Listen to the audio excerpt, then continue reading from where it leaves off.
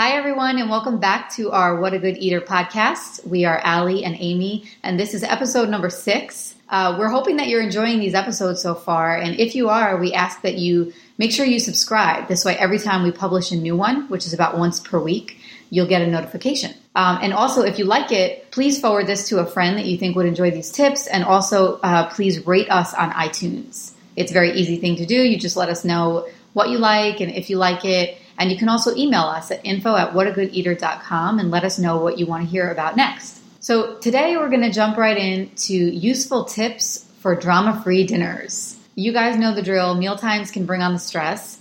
First, you have to go through the process of figuring out what you will actually feed everyone, which is enough of a job in itself. Then you have to get the food on the table. And whether you're cooking from scratch or opening a box, it really doesn't matter. It's still a job. And lastly, the tension can build around getting everyone to the table. Because as soon as you conveniently announce it's time to eat, everyone all of a sudden has to do things. Right, Amy? Go to the bathroom. I have to go to the bathroom. Yeah. Or they ignore you, or they decide it's time they want to learn how to tie their shoes or do a Lego tower. Just everyone has other important things to do. Definitely. So by the time you get to the table, you're already stressed out. And your family might start the usual hits such as, I didn't want this tonight, I'm not trying that, and can I be done now? The whole thing is just exhausting. It's all too familiar, Allie. But, dinner time doesn't have to be this way. And today we're sharing tips on how to make meal times as drama-free as possible. And so first, we're going to just talk a little bit about, why are meal times worth the effort in the first place?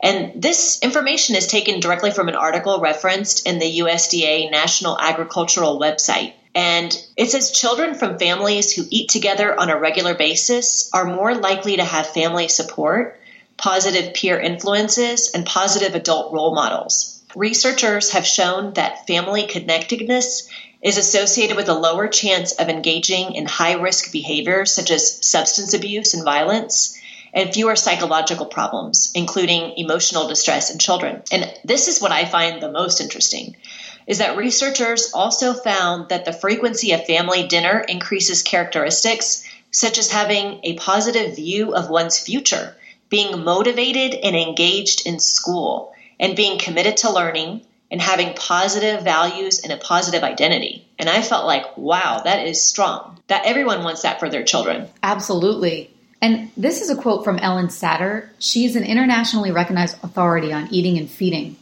And here's what she says about family mealtimes that really struck a chord with us. What works is good parenting with feeding. Have regular family meals. Serve the child the same food as the rest of the family. Trust the child to eventually learn to eat those foods. Maybe just not right now. Within a structured feeding environment, the child will do his jobs, eat as much as he needs, and learn to eat the foods that parents enjoy. It takes time and patience, but in the meantime, parents can enjoy family mealtime. And I have a firsthand experience with this. Something that my mom always made growing up was artichokes. She would always put artichokes in the oven, and she would put breadcrumbs on it and lemon, and it was always really, really good. So I always made them myself. When Greg and I first got married, I would make artichokes all the time. So I wanted to keep making them when we had Penelope. So I just kept making them and kept serving them. And the first couple times I put them on the table, she was looking at them like, what the heck is this? And what do you want me to do with it? But I would say by the 4th or 5th time, she got in there. And she loves eating. And that was from when she was 2. She loves eating artichokes today. And it's like a game for her. She loves peeling off each of the leaves. She loves sucking all the good stuff off of each of the leaves. And then when you finally get to the middle, of course, you get to the heart of the artichoke, which is the best part. The best part, yeah. So it kind of becomes a game for her. And it was a strange, suspicious food. And, now she loves it. That is a really unusual food that most kids probably you wouldn't think to even serve it to your kids, because you would think it's like an olive or something and the kid probably won't like it. But the fact that you just kept serving it was a favorite food as a kid and you kept serving it, your daughter learned to love it. And for us, we have lots of foods like that. Eggs is one of them. I mean, I've tried to get my kids to eat eggs, scrambled, fried, hard-boiled, poached, all kinds of different ways. But they've just gone through many, many different phases with eggs where they've just not liked it and would hardly touch it. But I have just tried to trust the process and just continue to reserve, not every day in a row, but just over the course of months and years. And my kids will now, and have been for a little while now, eating eggs very well. And so it's just one of those things. I think trusting the process can seem hard but it really works. Right. Over time, like you said, as long as you trust over time. it. Yeah, over time. So here we go. We're going to share our useful tips for drama-free dinners. And the first one is to relieve yourself of helicoptering. And one of the best ways to keep a chill dinner table is to be chill yourself. And remember that we as the parents, we're setting the tone for mealtime. So if we are stressed out, our kids are going to be stressed out. So our advice is to plate the food and don't force anything. So if you've been following us for a while, we are big proponents of using 3-section plates and serving very small portions of 3 separate foods and making sure that one of those foods is something that you know that your child is going to love and enjoy, something that you know that they like. For example, my kids love strawberries. So if I'm serving chicken and broccoli, I'll serve a small portion of chicken, I'll serve a small portion of broccoli, and I'll serve it with another small portion of strawberries. And I'll just try to encourage them to try everything, to taste everything. And remember, it's okay if they don't eat that much. Actually, most toddlers don't eat that much for dinner because they've gotten most of their calorie intakes during the course of the day. Mm-hmm. And it's okay if they don't eat a lot for dinner. They will make up for it when their little bodies really need it. And just keep a nonchalant attitude about it and just say, this is dinner. You don't have to force them or pressure them.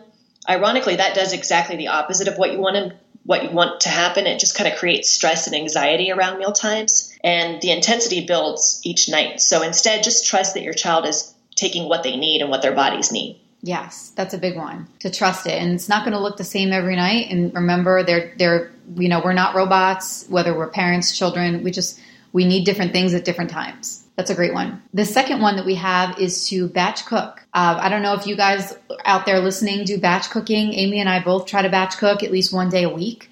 It is so worth the effort. A lot of times we'll batch cook, and I like to do it on a Sunday afternoon because usually Greg is home, so he's there. He can kind of help with the kids, or I can just put on a show for them, or they can even sometimes get involved with helping me, depending on what I'm making.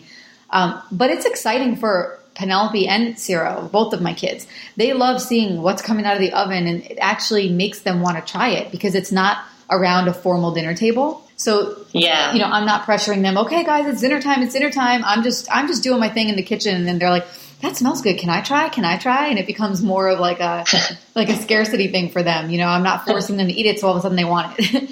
But we batch cook a lot of things. We like batch cooking, for example, sweet potatoes. I know sweet potato toast was all the rage a couple of years ago. That's still a really big hit in our house. So I'll just slice up some sweet potatoes and roast them in the oven. And then I keep them in the fridge all week. And whenever I need a quick lunch or dinner idea, I'll just throw a couple slices in the toaster oven and it's ready on the dinner table in about 3 minutes. We also like to cook a whole chicken. We use the Instant Pot, but you can do one in the oven. And you have that, you put it in your fridge, and then you have pulled chicken for an entire week to throw over salad or serve on a 3-section plate for your kids or however you want to eat it. Nice. So we do batch cooking as well, but I'm not nearly as organized. So I don't have a day of the week where I do it. It's just kind of like randomly whenever I can during the week. But we will batch cook steel cut oats. So I'll just make like a huge pot of it and then keep it in the fridge, and it'll like breakfast is ready then for like the next 2 or 3 days for our whole family. So that's one thing that we like just cook in bulk. Another thing is that we use is we'll batch cook hard-boiled eggs. Mm-hmm. So I'll try to make up some eggs, and I do this probably at least twice a month. And that way I'll use them for breakfast, or like if I'm running around and I don't have time to like prepare a good lunch, I'll just pull out a hard-boiled egg, maybe a vegetable and some fruit and something like that, and put a lunch together. And another thing that I'll batch cook is I'll just take like 5 or 6 chicken breasts and I will roast them in the oven. And I'll just use them for different things. So like the night before last, we just had chicken with broccoli and crispy potatoes. And then so that we didn't have to have the chicken again in the same format, like last night, I just made the chicken and just sliced it up, and we had fajitas. And so we had like a brand new dinner. And then you can just take the chicken and just, put it over salads, like you said, or really just try to find different functions for the chicken. And it's so much easier to cook during the week that way. This alleviates the drama in 2 ways. The first way is you have things at your fingertips. So you don't have to be thinking every day, oh, what am I going to serve for dinner tonight? Or, whatever. Yeah. You can wing it, but you'll have things in your fridge. So if you wing it, you don't have to spend a lot of energy thinking about it or time wasting cooking anything. But then it also keeps everybody from getting hangry. Like the minute that everyone is hungry, you're not having to wait for a meal. So now you're aggravated because you don't know what you're going to make. Then you're aggravated because you're trying to get something on the table. So batch cooking, if you can do it, just find an hour or two any day of the week and get it done. You will so thank yourself later. One of the questions I get asked a lot by people that follow our blog or people that I know in town will say, they'll ask me, how many times a week do you cook? Do you cook like a fresh hot meal every day? And their perception is that I do, that I'm like probably standing over the stove and like making fresh breakfast, lunch, and dinner. And that is just not the case. It's crazy. I think what's happening is I'm probably in reality cooking like fresh homemade meals 3 times a week. But when I cook, I'm just cooking in bulk. Yeah. And we're eating leftovers or like some type of that modified food, in a different format maybe. Yeah. But I'm definitely not cooking every day of the week. I don't know who can keep up with that and keep up with 2 little kids or more. That's crazy. So our third tip is to make sure that everybody at the family dinner table is eating the same thing.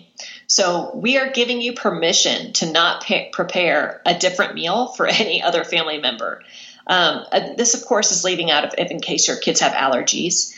But with calm confidence, just lay down the law that you will not be preparing separate meals. Everyone is going to eat the same thing. That's right. I love that one. We do that one in our house as well. I think what you said about the calm confidence is perfect because it sets the tone. You don't have to be angry about it or anything. Just let them know this is the way that it is. Oh, I'm sorry you didn't like that tonight. I'll remember that next time, but this is dinner tonight. It's very polite. It's very polite, right? Just keep it neutral. Keep it neutral. Again, this is all about leaving the drama, not bringing drama to the dinner table.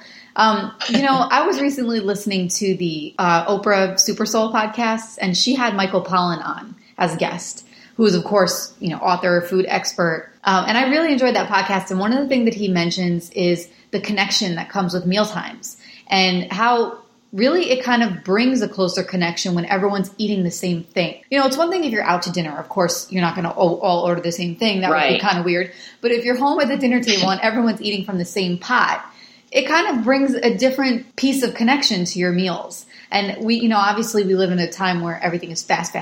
And, we have places to go and we can't always eat together every night of the week. It's just not really possible with everybody's schedules. But when you do, if you just make sure that everyone's eating the same thing, I think it will not only alleviate drama, but it will also bring connection to the dinner table. Yeah, I think so. I think that's true. So the fourth tip that we have is to be aware of your own thoughts or issues surrounding food. This is a tough one because it involves us really digging deep a little bit into ourselves and acknowledging like what issues that we have. So for example, I'll share a story with you. My father comes from a very strict Italian family, and he was a very strict Italian dad. And when I was younger, I didn't really like red sauce on my pasta, which is, I know it's blasphemy, but I just didn't. So my mom, she would save a little piece for me on the side, and she would put a little bit of butter on it. And this drove my father nuts. And I remember one day when his parents were there visiting, he was embarrassed that I wasn't eating the red sauce. So he got mad, and he actually made me eat my dinner in the other room. Oh, wow. Yeah, he was a tough one. But the thing is that I grew out of that. Now, I mean, geez, I would take a bath in red sauce. I love it. And I probably would have come around and loved it anyway, regardless whether my dad made me eat in the other room or not. Maybe I would have come around sooner had I not. He Italian shamed you. He Italian shamed me. My father Italian shamed me. You embarrassed him. I know. And I get that though. And that's the thing. Like, I know, like, I'm not that much, like, I'm not as hard with my kids in that sense, but I do know that there have been times, whether it's related to food or just related to parenting in general, where I will sometimes feel the pressure of being around other people, and that kind of permeates my parenting. We're triggered every day. I mean, we have to be. Every single one of us is triggered one way or another by our own upbringing, and we carry that over to our kids. So for me, just being aware of these things, just kind of noticing these things. Okay, I'm feeling triggered, or okay, I'm bringing my own stuff to the table, literally, and I don't need to do that here. Just doing that and being conscious of it can kind of turn the mood around a little bit. I have a story to share too, because what we as parents say to our children or comments that we make can really affect what our kids think. And so I have several brother-in-laws, but we'll call this one Larry to protect his identity. So Larry, he doesn't care much for, there's a lot of vegetables and a lot of different foods that he doesn't care much for. And my sister will often tell me stories about how their family will be eating dinner, and Larry will look at the food on the table and he'll look at the vegetables that they're serving for dinner and say something like, "Yuck, what are those?" Or, "Ew, it's slimy." This is your brother-in-law, the parent? This is the dad? This is the parent. And so, you have to try and, as you think those kids are going to want to eat the vegetable after their dad just said that. So it's like, we have to remember to try to keep our commentary about food positive and fairly neutral. Maybe if it's not your favorite thing, maybe just don't say anything at all. But I mean, what we say, it has a profound impact on what our kids think. Yes. And when we can, whether we want to admit it or not, we can sometimes bring another layer of drama just based off of that. Another tip is to involve the kids in menu planning and let them know that, we're going to have like vegetables, we're going to have meat, we're going to have different foods, but let them have a say in which ones sometimes. So take them to the grocery store. I often do this, and let them just give them 2 choices. I don't like to give them 15 choices, but I like to give them 2 choices and just say, what do you want to have for dinner tonight? Green beans or broccoli? Sweet potatoes or cabbage? And just give them 2 choices and just let them choose. But the fact that they're helping to menu plan helps them feel empowered and involved in the whole process. And I think it's helpful. Yes, we do the same thing. And they get excited about it. They're more inclined to try it if they are the ones who have some authority over it. They picked it. It's not just like, here, I'm buying it, I'm cooking it, I'm serving it, now eat it. It's them saying like, wow, I helped choose that. Maybe they'll help you prepare it. Like you said though, Amy, like about narrowing it down to just a couple of choices. That's excellent advice. Because I've done it where I brought them in and like, okay, go ahead, you can pick anything you want. And she'll pick out like kohlrabi. And I'm like, oh, crap, what am I going to do with that? What am I gonna do? And then I'm like Googling how the heck to make this. That's the beauty of it. If they choose something and you don't know how to make it, which can happen frequently, we have Google, just Google a recipe. I'm sure you'll find something. Yeah. And again, they feel empowered when they can be involved in the process. So the last tip that we want to give you for creating a drama-free mealtime is to do something at the dinner table that kind of takes the mind and the pressure off of eating. For us, it started on Sunday mornings where we would do a gratitude list where we would just go around the table and we would just say 5 things that we're grateful for. And this was funny. We started it when Penelope was little, and she would say, what was her favorites? She would say things like syrup and butter and rabbit, which is rabbit's her stuffed animal that still goes everywhere with us. But, it's just, here's a list of 5 things. And just kind of doing these things, it works in 2 ways. It gives them something else to focus on other than the food. So it's not so much pressurized, like, okay, eat your dinner. But it also kind of puts things in a positive light. Because now we're saying things that we're grateful for. So, the chances are the kids will say something cute or, you're just sitting there in gratitude. I like that idea a lot. That's beautiful. It teaches them to be appreciative for something. We do a gratitude list sometimes, but not in the format of dinner table. It's usually impromptu, and it's usually whenever my kids ask me for something, like, Mommy, can I have the iPad? I'll test to say, tell me 3 things you're grateful for right now. When my 3-year-old asks me, Mommy, can I watch a cartoon? I'll just say, give me 3 things you're grateful for right now. And that's what we do. And it just changes the focus on what they want to something that they have. I like that better. Unless they're like, iPad. And that's often what's in the gratitude list. And their gratitude list is, I'm grateful for the iPad. Yeah. I'm grateful for Clifford, the puppy. That's a cartoon. Penelope will say things sometimes like, I'm grateful that Ciro has camp tomorrow. Get rid of the brother. Yeah. So we'll recap the useful tips for drama-free dinners. Number 1, relieve yourself of helicoptering. Number 2, batch cook. Number 3, everyone eats the same thing. Number 4, be aware of your own thoughts or issues surrounding food. Number 5, involve kids in menu planning. And number 6, have a gratitude list. And remember that you're helping your kids eat for the rest of their lives. It's a marathon. It's definitely not a sprint. Trust in the process and remember that it will not happen overnight. Raising a good, well-rounded eater takes a lot of time. So as long as you keep the positivity and you keep the stress minimal and the environment and the food choices healthy, you're on the right track to doing a fantastic job for your kids. If you don't have our top-rated What a Good Eater cookbook, you can order a copy on Amazon, and it's full of excellent recipes for babies, toddlers, and families.